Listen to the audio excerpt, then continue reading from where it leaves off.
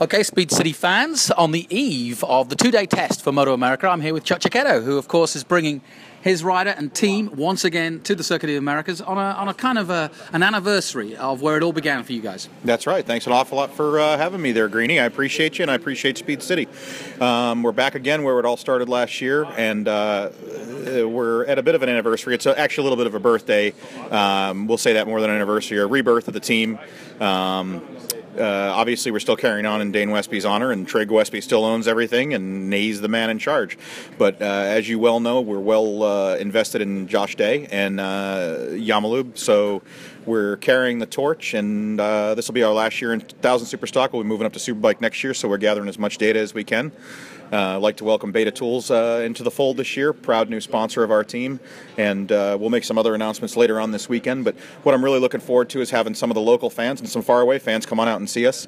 There'll be plenty of bikes on display, and I think the fans will see something and some things that they usually don't see at races, and you're going to be able to see some really candid things. So if you are a fan and you're in the area, make sure you get your butt down here for 1 or 2 days. You're really going to get an up-close personal look, and it's not going to cost you a dime. I was going to say, it's kind of unique, this, and this is, I feel, a privilege I've had for some years now, coming to tests and being behind the scenes. But this is now a chance for the fans to do the same and really get up close. They won't be able to tinker with the bike, per se, but they'll be able to see what you're doing. Well, they'll be able to see what you're doing, kind of like, Oz behind the curtain. It's good. I think it's a fantastic opportunity. I wish we had, I think as the economy improves and things improve, I think we'll have more tests, and I think they should be open to the public.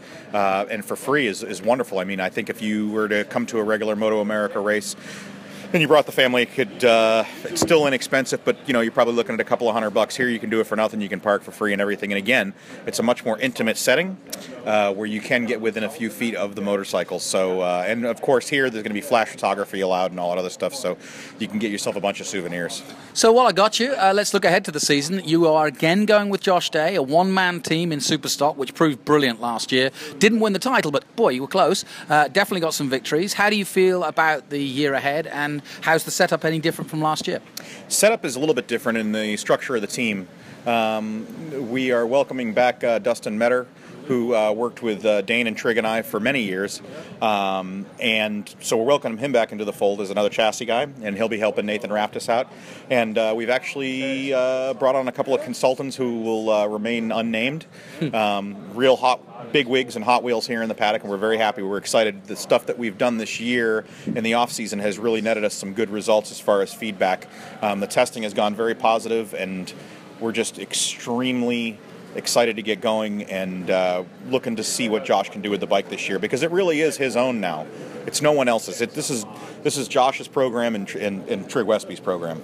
Well, listen, best of luck in the test and, of course, the season ahead. And for Speed City fans, if you do get a chance to get down here, Speed City will be on the air both nights from 5:30 to 6:30. We're also giving some special prizes away. Tissot MotoGP Special Edition watches. You've just got to download the app, and Chuck's looking excited. Are you going to do that? I will. I actually spent about $850 on a Nicky Hayden replica a few years ago. We got one. Yes, that's fantastic. I encourage everybody to come down. One quick thing about this particular watch with these Tissot GP replicas, they're actually made from recycled Bridgestone tires, so you're actually wearing a little bit more than the rider's name on your wrist.